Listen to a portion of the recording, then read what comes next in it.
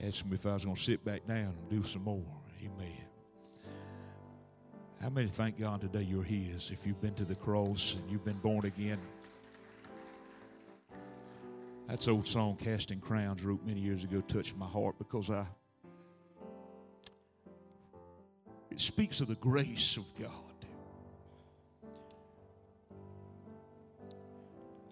And I can't testify for you, but I can testify for this young man right here. God's been merciful and graceful to me. And I remember times when I needed His touch, and He was always there for me. How many knows the Lord will always be there for you?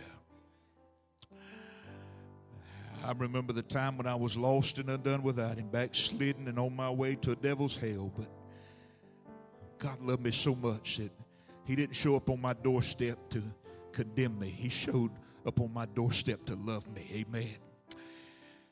And He could have made a long list of all the things I had done wrong and all the things that I had failed Him in. But you know what He did? He just showed up and He said, I know it all anyway. I just want to love you, and I just want to let you know that my grace can turn this thing around in your life, and I'll cleanse you and I'll make you new. How many is grateful for that today? Amen. God just wants to love you. And He just wants to minister to your life in a very special way. This morning I want to speak to you for a few moments. I won't keep you long. Brother Zeb asked me, with all the ministers here today, Bishop Dole and Dr. Dan with us today, it was suggested that we tag team. Amen. I've only done that once in my life, but I'll be willing to do it if God gets in the middle of it. But we're so grateful to have Dr. Dan and his wife, Sister Gwen, with us today. We're grateful for them and all the times that they come and share and fill in with us. We appreciate them, love them so much. Been very, very busy lately, and so we don't get to come very often. So I was excited when he said, unless something happens, I will see you this Sunday. And it's an honor to have them with us today.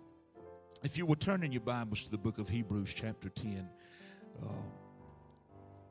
I'm not going to ask you to stand this morning because it's kind of a lengthy scripture that I want to share with you. And before I read it, I want to say this, and I posted this on Facebook. God put it deep in my heart, and I want you to get it in your spirit. What God is doing, somebody say that with me, what God is doing is far more important than you can imagine. Amen. Why would you say that? What does that mean, preacher? What does that mean? That means because sometimes if we're not careful, we become complacent with church. We become complacent with the cross. We become complacent. It doesn't mean we don't believe. We just become complacent to it, cold to it. And so we run the risk of not really understanding how important the work of God is. Whether it's in the church or whether it's in the streets, whether it's in your home, whether it's in the communities, wherever it may be, the work of God is important.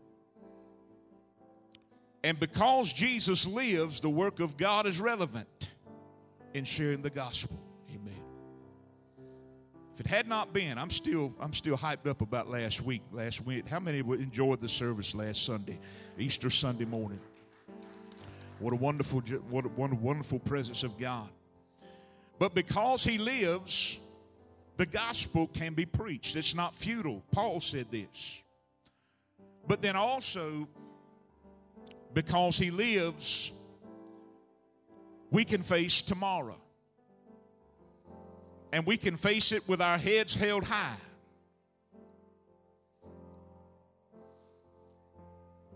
And what God is doing even now, even though you may be in a place maybe where you're just kind of complacent to it, maybe don't see it, but what God is doing right now is more important in your life and in His church than you can imagine. In Hebrews chapter 10, the Word of God declares, "For the law having a shadow of the good things to come and not the very image of the things, can never, with these same sacrifices which they offer continually year by year, make those who approach perfect. For then they would have not ceased to be offered. For the worshipers, once purified, would have no more consciousness of sins. But in those sacrifices, there is a reminder of sins every year. For it is not possible that the blood, listen to this, it's not possible that the blood of bulls and goats could take away sin. Let me stop right there for a minute. It's not possible that grandmama can take you to heaven. It's not possible that church going alone can get you there. It's not possible that all the money in the world that you may make can give you a ticket to eternal life. Skip on down to verse 11. Every priest stands ministering daily and offering repeatedly the same sacrifices which can never take away sin. Listen to that again. I want to read that one more time. Every priest stands ministering daily, offering repeatedly the same sacrifices which can never take away sin. But this man, somebody shout Jesus, this man, after he had offered one sacrifice for sins forever, sat down at the right hand of God. This man, Jesus. And because he is at the right hand of God, let me talk to somebody for a minute. You can fade that out. I think I'm just going to preach right now. You can just think about this for a minute. Let's go back to the cross. Let's go back to the moments before he died. And let's think about what the Bible said took place. And during the time of the Old Testament and sacrifices, they would come year after year and they would bring bulls and goats and they would present them as sacrifices to the priest. The priest would take them and they would perform the ceremony, and the high priest would go into the Holy of Holies where the Ark of the Covenant is, where the mercy seat of God was at, and he would take the sacrifice in to atone for the sins of those people. But just before Christ died on the cross, the Bible said that darkness overtook the earth, and that the earth began to shake, and that the temple, amen, was shaken, and the veil was torn in two. And as he died there on that cross that day, something began to shift. The transition began to take place because the blood of bulls and goats would not be sufficient and have never been sufficient to cover and to wash away their sins. But now the Lamb of God, whom God had prepared to die for the sins of the world, and that includes you and me today, has by his sacrifice caused the veil to be torn in two, amen, to God, and given us an invitation not just to the outer courts, but to the Holy of Holies in the presence of God where he dwells. Amen to God with you and me. He today has become the high priest of our faith. And the word declares that he lives forevermore. I got to say it again, because the veil was torn that day he gave his life. They took him and buried him in old borrowed tomb. But on the third day he got up, amen, from that grave, and he lives. He lives. Christ Jesus lives today. He walks with me and talks with me along life's narrow way. He lives today. He's not just a figment of my imagination. He's not just a good story to tell. He's not just something that I use to make me feel good about myself. The power of what he did on the cross has changed my life, and it can change your life today. Hallelujah. I feel him in this place. I didn't mean to preach like this. I was just going to teach today. Oh, thank God today he lives. Look at somebody around you and say, he lives. He's not in a borrowed tomb. He lives. It wasn't just days later, 40 days later, he ascended, amen, up into the clouds. And as they were watching him ascend, the angels looked around and said, listen, amen, why stand ye here gazing? I want to tell you that this same one you see ascending shall descend. And I'm telling y'all this for a reason, because there's some things that God has placed in my heart. You better believe is just as real as he died on the cross. He rose from the dead, and he ascended into heaven. He's coming back again, and he's coming back again to fulfill the victory in which we have in him. Come on, somebody, look around your neighbor and tap him on the hand and say, Jesus will return. Hey man, are you ready today? But because he lives, in verse 19 of Hebrews chapter 10, we find something that is very, very important into our nature and how we should respond unto what Christ has done. Amen. Before I read that, I just thought about something. I see, this gospel has the power to redeem fallen humanity.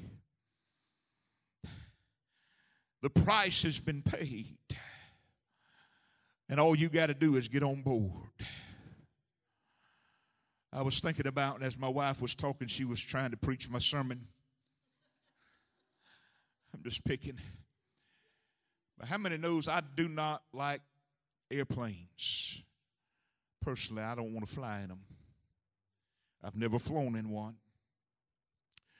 But I know potentially that airplane has the potential to get me where I want to go. But as long as I don't get on that airplane, it's never going to take me where it can take me. Amen. My wife flew just a few years ago. She flew to California, and she wanted me to go, and I used the kids for an excuse. I did not want to go to California on an airplane. But the potential was there for it to get me where I needed it to take me. But I had to get on board. Well, friend, I want to tell somebody today that because of what Christ did on the cross of Calvary, he has become our vehicle and our transportation to eternal glory. The Bible said he is the way, the truth, and the life. No man can get to the Father except by the Son. But if you never accept Christ and what he did on the cross, if you never surrender your life to him and allow him to save you, you'll never get on that transportation vehicle that has been prepared to deliver you into eternal glory with our Father and the Lord Jesus Christ. Amen.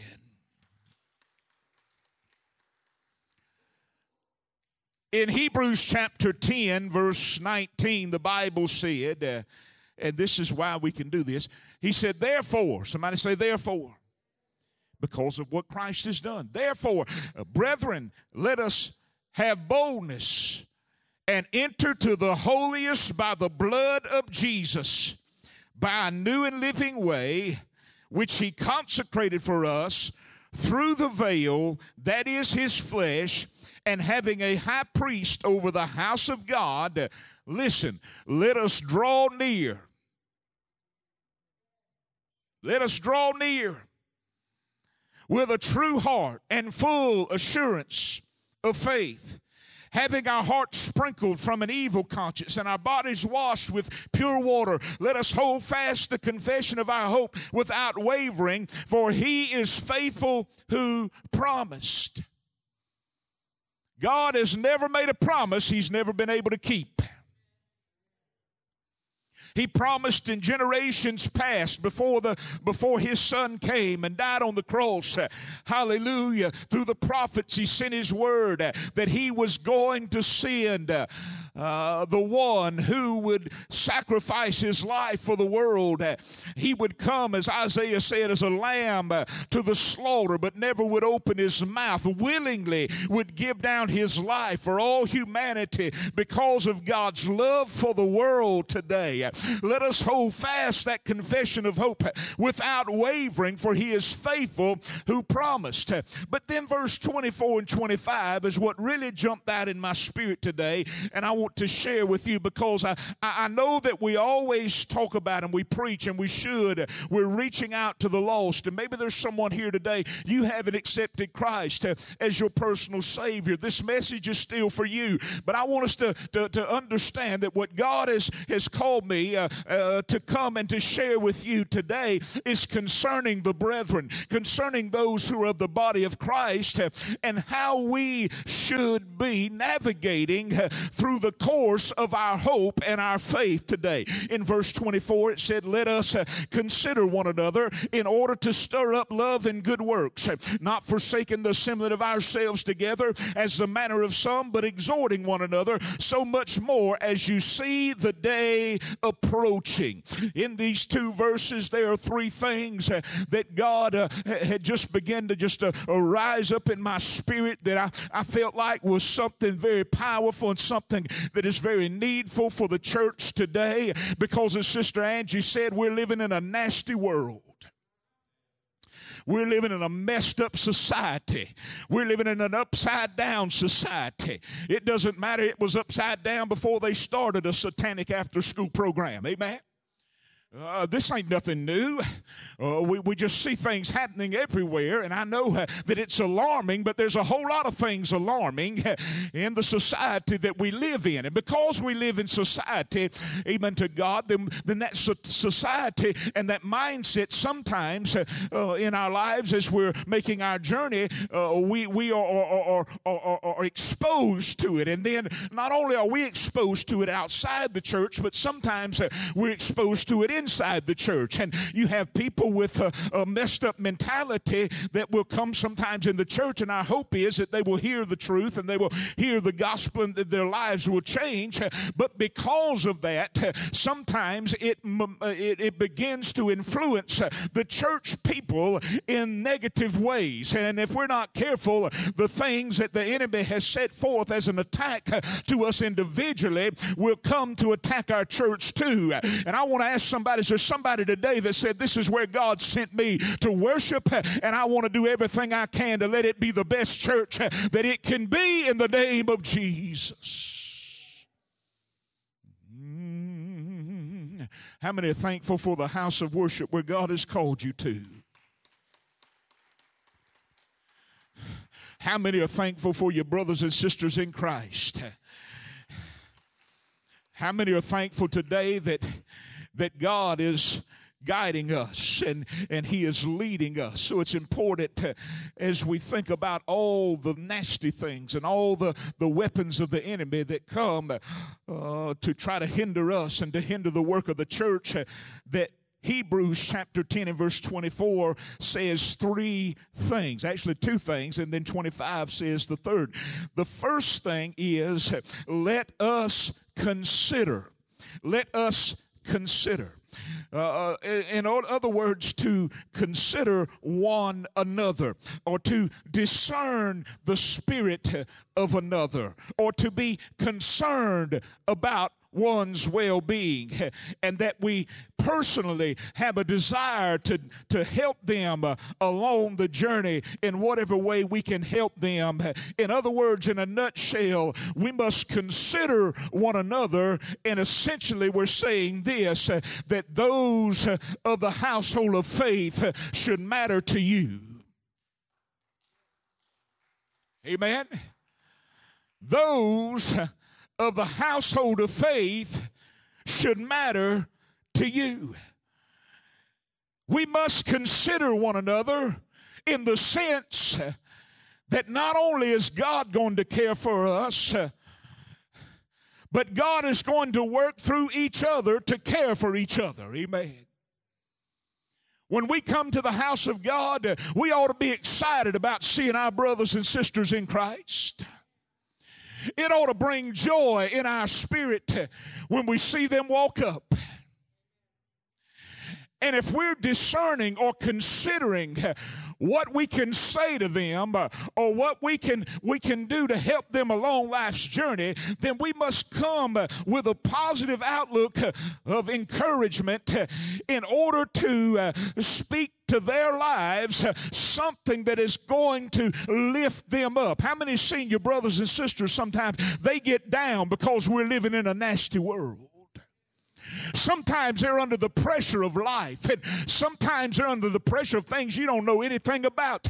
You don't know what they're going through. You don't know what's happening in their home. You don't know what's happening on their job, but they still made it to church. Sometimes just putting a smile on, amen, trying to cover up the tears. But when you're considering one another, amen, and asking God to help you discern your brothers and sisters so that you'll know what to deposit in their ears and in their spirit that is going to help them along life's journey. Amen. How many knows that it's God's will that we care for one another in such a way that we don't show up to judge, but we show up to lift in the name of Jesus.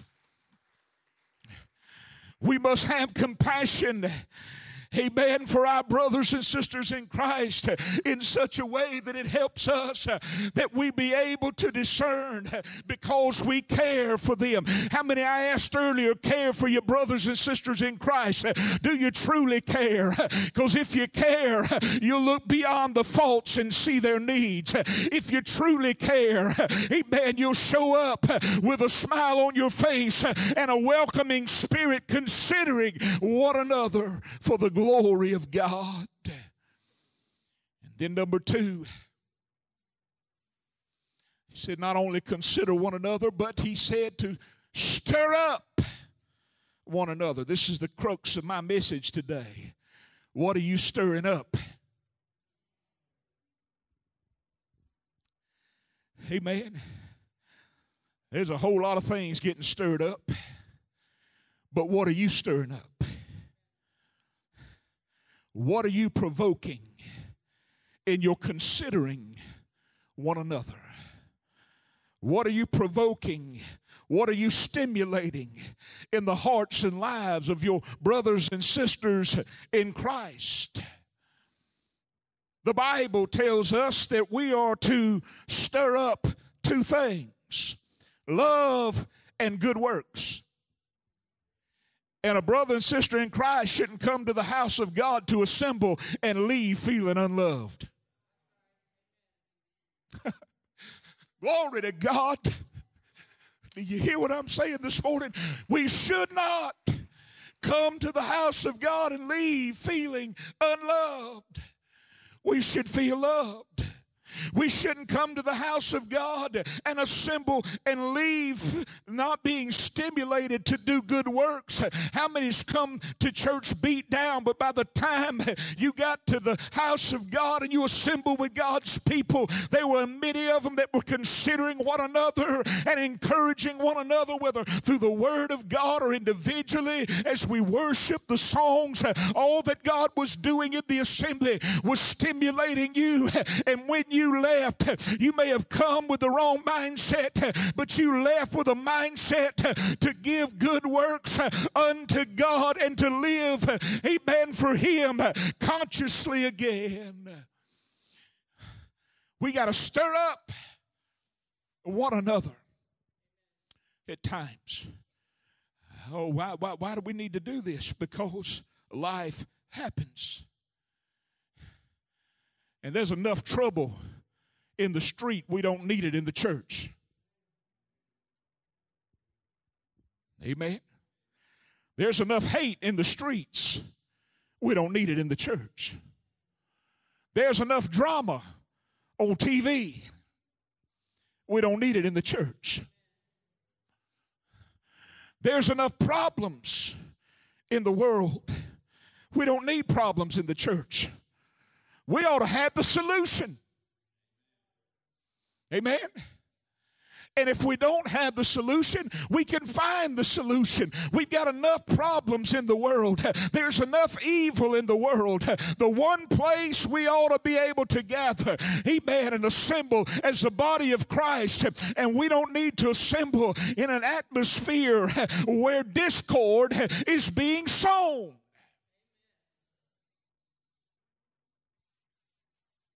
Get mad if you want. I'm going to preach the truth. What are you stirring up? Well, see, pastors know a lot of things they can't say. They just, I like to say that was on Facebook sometimes, say, you just gotta sometimes don't say anything, don't speak anything, just let the Lord fight your battles. Amen. And that's right, absolutely right. But there's a whole lot of things that hinder the work of God within the church that should not be.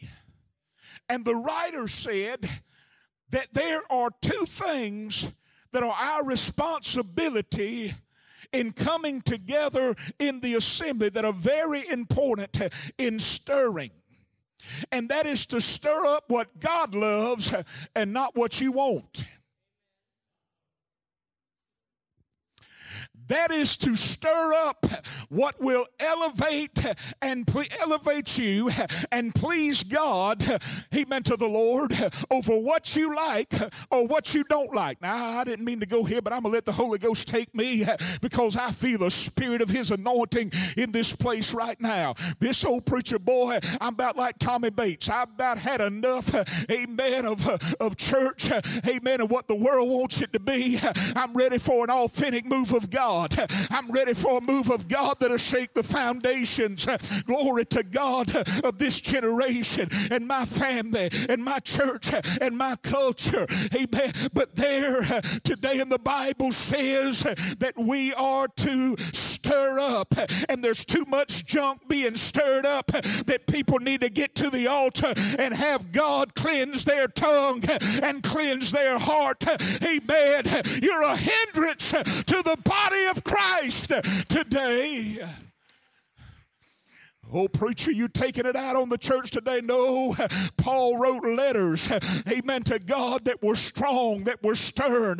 Jesus, amen, to God, dealt with people who didn't have the right mindset, and he had some hard things to say. Well, under the anointing today, let me tell you this.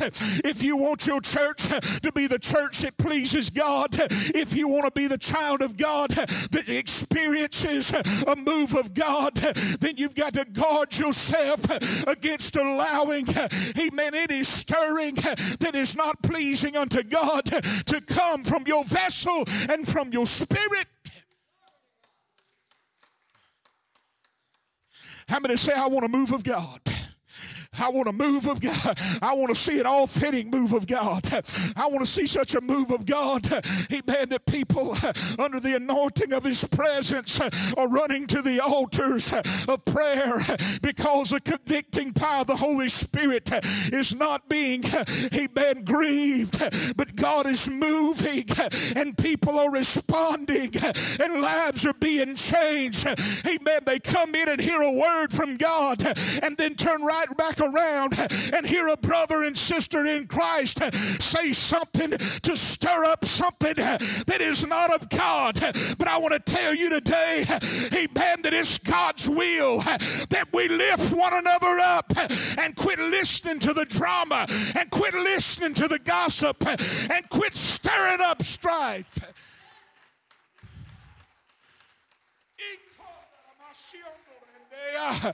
Don't stir up strife.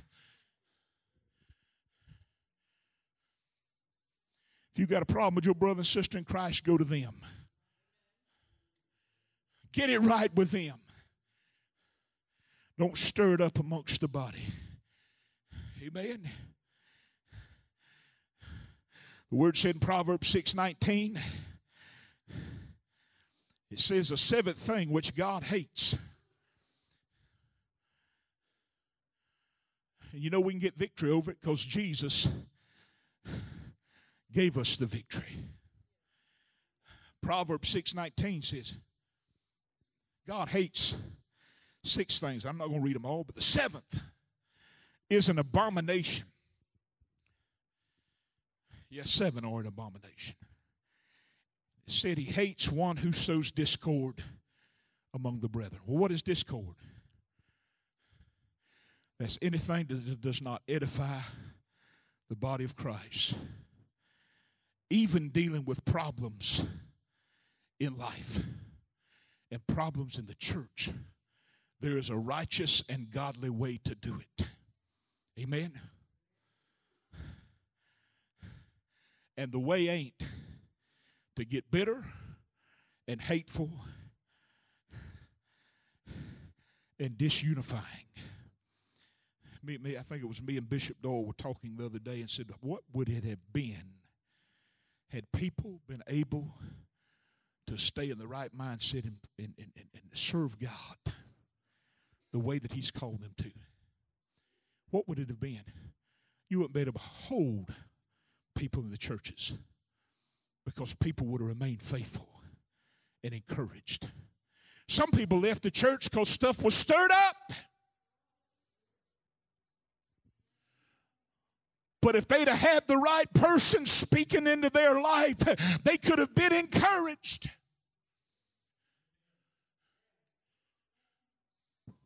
Stir up love and good works. And listen, I know you want to be loved, but be faithful to God while you're trying to be loved.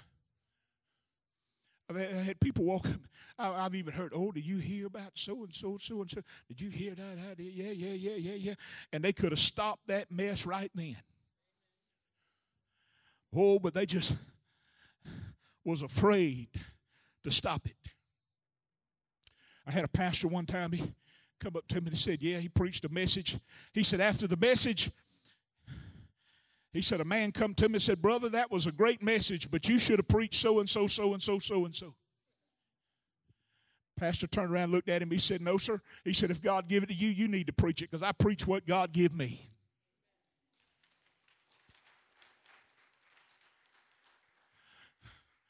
A lot of things could have been avoided if we would understand what we're to be provoking and what we're to be stimulating and what we're to be stirring.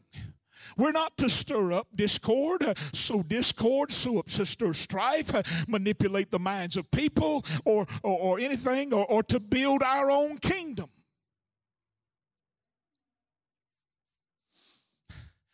But Hebrews 13:1 said that brotherly love must continue. And when strife is being stirred up and problems are being stirred up and accusations are being stirred up and hate is being stirred up, this is a hindrance to brotherly love continuing and flowing in the body of Christ. It works against it.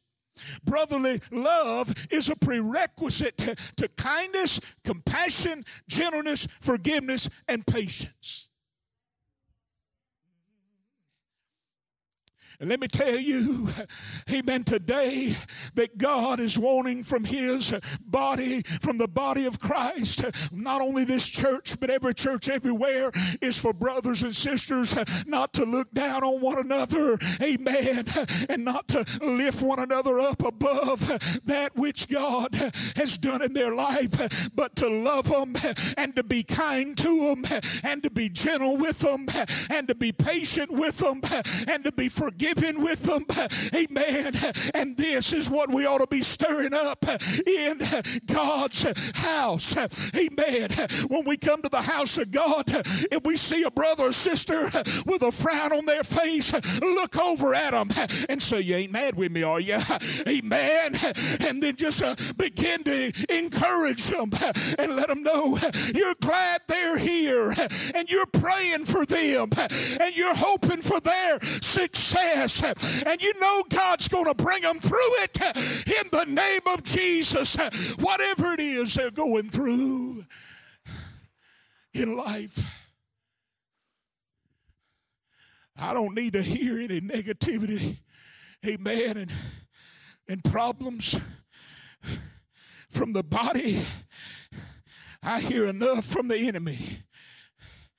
I need somebody, amen, to come up in the house of God Say, I want the place where God has called me to worship to be a hospital for the hurting. Amen. And a place of salve for those that are beaten down in society. Don't let our church be known down the street for some gossip fest. Amen.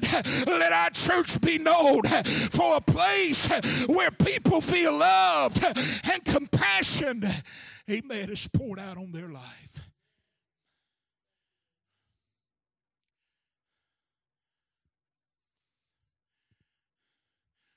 Now, with that being said, I got another hour. Just give me another hour. Just speaking. With that being said, this is important. That being said, churches have been molded all over the world into certain stigmas because of things that happened in their church. I'm not talking about Stoneville alone. I'm talking about church in general. I didn't come down there. I love Stoneville. How many love Stoneville Pentecostal? I love it. Just preaching what God gave me. Don't go home and say the preacher's mad at our church. No. I'm grateful for what God's doing here. If you can't see it, I pray He'll open your dark eyes that you can see what God is doing. What He's doing is more important than you can imagine. But churches have got stigmas on them. Yeah, that's where Pastor so-and-so used to pastor for years. And then, well, bless God, he fell and run off with the secretary and all this. Yeah, you know, that's the place where, amen, the division just broke. The church was going good, then all of a sudden it just split. Right down the middle. Oh, no, stirring up strife. Still stirring it up. Yeah, that's where so-and-so was going. He was a deacon on the board. Him and his wife got a divorce. Oh, bless God. And, you know, that person, I called him out smoking cigarettes the other day. They've been going to church shouting around the altars, but they over there smoking cigarettes the other day. And, amen to God, that ain't your story to tell. Come on, somebody. And so a stigma gets placed on a church, and well, you know, they used to have good old time music, but now they got that new stuff, that new age stuff, and you know, it ain't the same church it used to be, and all these kind of things. And I wish we had this, or I wish we had that, or I wish that would have never happened. But the stigma, amen, continues to go on in the conversation. Don't get me wrong, you'll never be able to stop it, but you can do your part, amen, to press through it. And so with the stigma of church, many people, amen, say, I'm looking for a church in the area. What do you think about so-and-so church? Well, I don't know. You know, I might better just keep my mouth shut. You just go try it out. Oh, no. Let me just go ahead and tell you, because I feel like you need to know. Yeah. Oh, preacher, what are you getting at? Stigma. The stigma of churches is no more for who pastored them, amen, and the mistakes that happened in them. And truly, God has sent pastors that have been faithful and pastors that fell by the wayside, and even problems that come in the church. These things have happened, but you cannot let them define your church. Your church must be defined by presence of His glory. We must go after God in prayer. And even though we got some things happen in our past, we say thank God for His saving grace that carries us through. I feel the Holy Ghost in this house. Grace for me, but not for thee. No. Grace for everybody. You may know some things about people that are not good, but you don't need to share it like the devil would. Lift it in prayer. God will meet you there. I'm a poet and didn't know it. And one day soon, we'll be up in the air, leaving this old world behind. I want to be able to say that before I breathe my last breath, that everything the enemy tried to do to sow discord and stir up strife within the church, that I did my very best to stir up love and good works in the body of Christ today. Galatians 6:10 said, therefore, as we have opportunity, let us do good unto all men, but especially them of the household of faith. We should be examples of good works for others to see. And then thirdly, we've talked about considering one another. We've talked about stirring up and what to stir up. Thirdly, let's talk about this.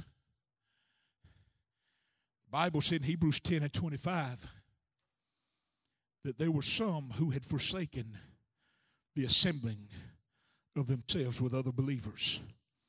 Sister Angie alluded to earlier that there are many people that don't believe church is important. But the sad fact of the matter is, many people, if they don't gather at church, they're not going to gather anywhere.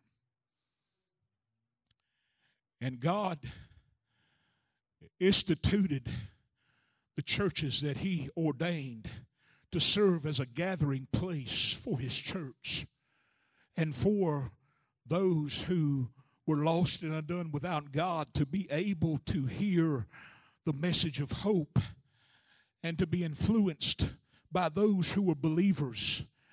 But there's some things here within this that I want us to see that are very important before we close today.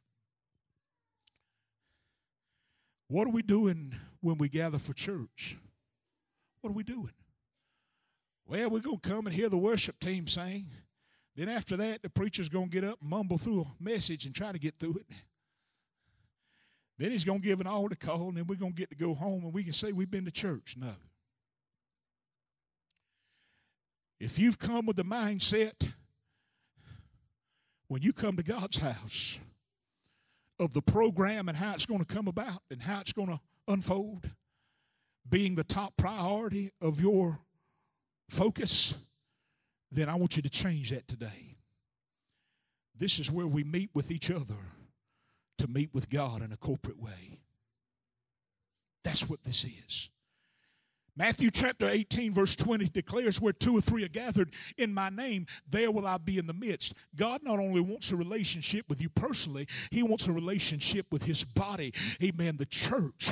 And where we're able to gather, whether it's here and churches everywhere, where Bishop Doyle go and fill in, where Dr. Dan goes and fills in, these are brothers and sisters in Christ. And everywhere they're meeting just like we are, to meet with the local body there, but to get in God's presence and allow Him to do a work in us, not only as individuals but also as a church. Come on to the piano, please. We're assembling with believers and even non-believers. Believers and even non-believers. Positioning ourselves. We come to the house of God. We come through the doors. We're positioning ourselves to serve. Well, how am I doing that?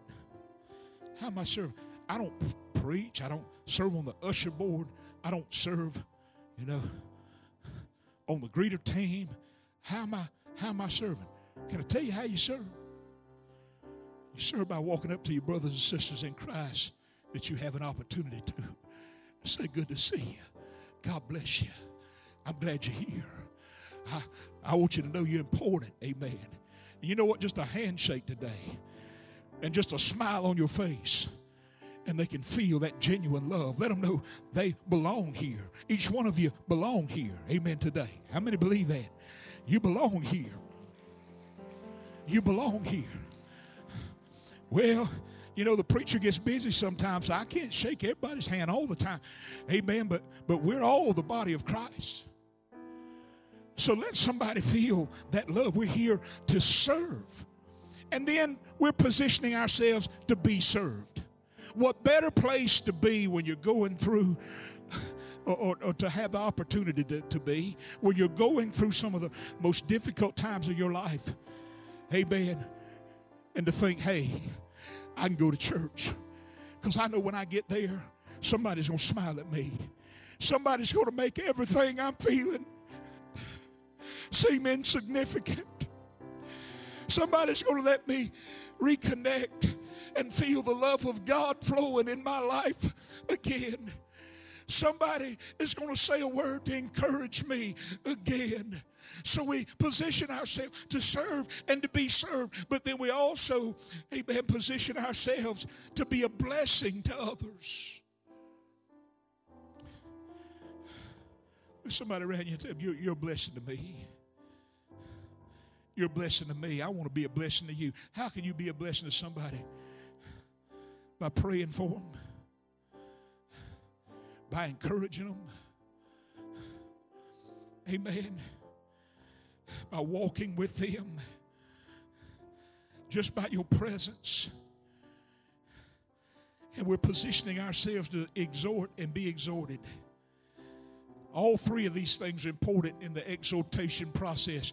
To consider one another, to stir up love and good works, and to not forsake the assembling of ourselves together. Amen. These things threefold produce an encouragement and an exhortation to those around us. So in closing, I want to ask you this.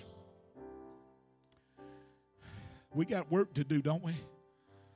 We got work to do. You can stand with me if you will, please. We got work to do. What is the work we got to do? We got to consider one another. We got to consider one another. And then we've got to stir up love and good works. I don't care what you know. I don't care how long you've known it. I don't care whether it's good, whether it's bad. That's not the point. There was no conditions on what he said. Stir up love and good works. There are going to be some people that come in to the congregation that are lost. And if they're looking for hope, they'll be encouraged and influenced to Christ by the service of the body of Christ if they gather here. We want them to know God is real, God loves them, and God cares for them. We've got a job to do. Are you concerned about your brothers and sisters in Christ today? Do you consider them a part of you? What are you stirring up? Is it love and good works? Because that's what we're called to stir. And then are you faithfully assembling and positioning yourself for God to bless your life with the encouragement you need to face your journey? I want to end this with this thought. Are you provoking what pleases God? Are you provoking in others what pleases God? You don't have to answer that.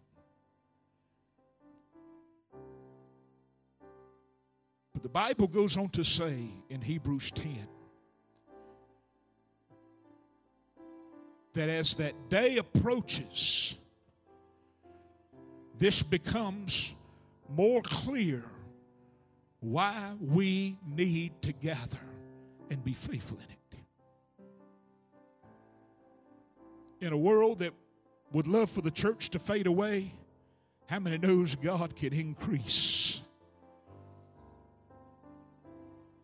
The church ought to be the strongest factor in the world today, above government. When they came out of that upper room on the day of Pentecost, they were filled with the power of God from on high. It did not matter that Rome was in charge, and Roman government was powerful at that time, because the church was the factor of God and the power of God.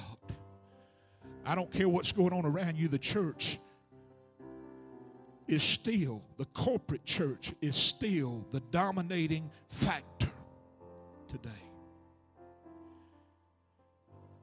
How many would say today, preacher, I want to please God? And maybe maybe you don't have that problem, but maybe you know some folks that do. Loose lips sink ships. Come on, somebody.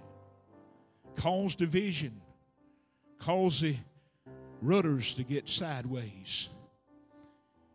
Cause problem. Hey, maybe you don't have that problem, but you know some who do.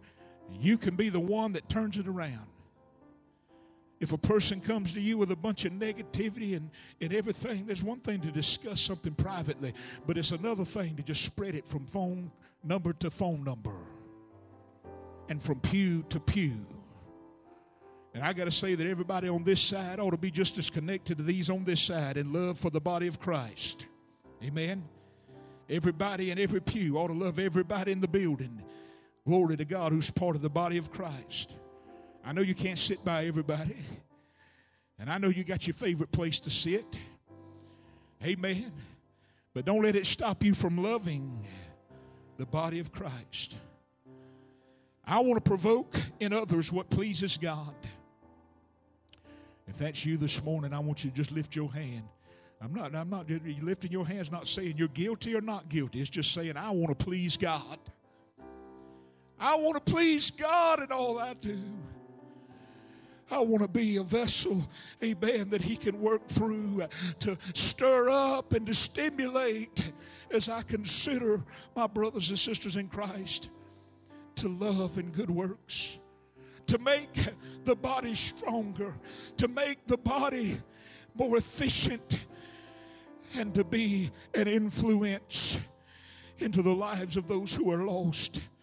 That when they experience us in the church or out of the church, they would be influenced by the love and the good works of God. Let your light so shine before men that others may see your good works and glorify the Father which is in heaven. Father, everyone that's lifted their hand today, I pray right now that you would just begin to let them feel your touch. Let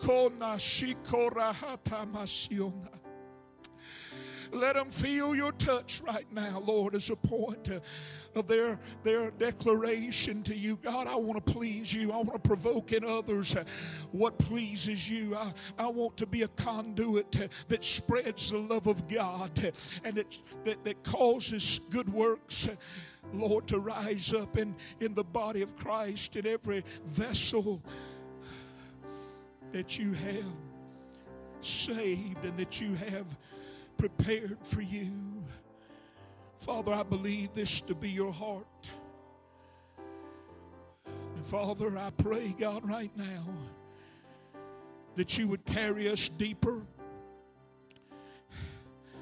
in our relationship with you individually, and that you would let us be a church. And let every church that represents you be a church that is not defined by the stigma of their past, but that is defined by their righteous acts of faith today in provoking others to please you and your presence, Lord. And because Jesus died on the cross, rose again, and is at the right hand of the Father, all these things are possible because you have sent your Holy Spirit to make it possible in our life. Let us not use the excuse that I've struggled all my life. If someone is under conviction, God, for not stirring up the right things, Lord, let them know you didn't come to make a book out of all the wrongs they've done. You come to love them and say, hey, if my grace is good enough for you, it's good enough for these others. And I want you to just do better. I want you to let me use you. I'm not here to just carry you back and remind you of all you've done wrong, make you feel dirty. I'm here to love you and say, if you'll just surrender to me, I forgive you, and I'm going to help you. But it's God's love that's going to give us the drive and our love for Him. Father, as we leave this place today, let us leave encouraged and encouraging one another. Let us consider one another, because the body must take care of each other. You're taking care of us, but we must do our part. And then, Lord, let us stir up things that matter. And Father, let us share, not only in our homes, but on our jobs and everywhere we have an opportunity, of the goodness of God. And when we gather here again, Lord, let us gather reminded of all the benefits of being here at the appointed time. All the blessings you have for us of being a part of this church. Let us glean from your favor in Jesus' name. And everybody said amen and amen. Give the Lord a big hand of glory and praise. Look around.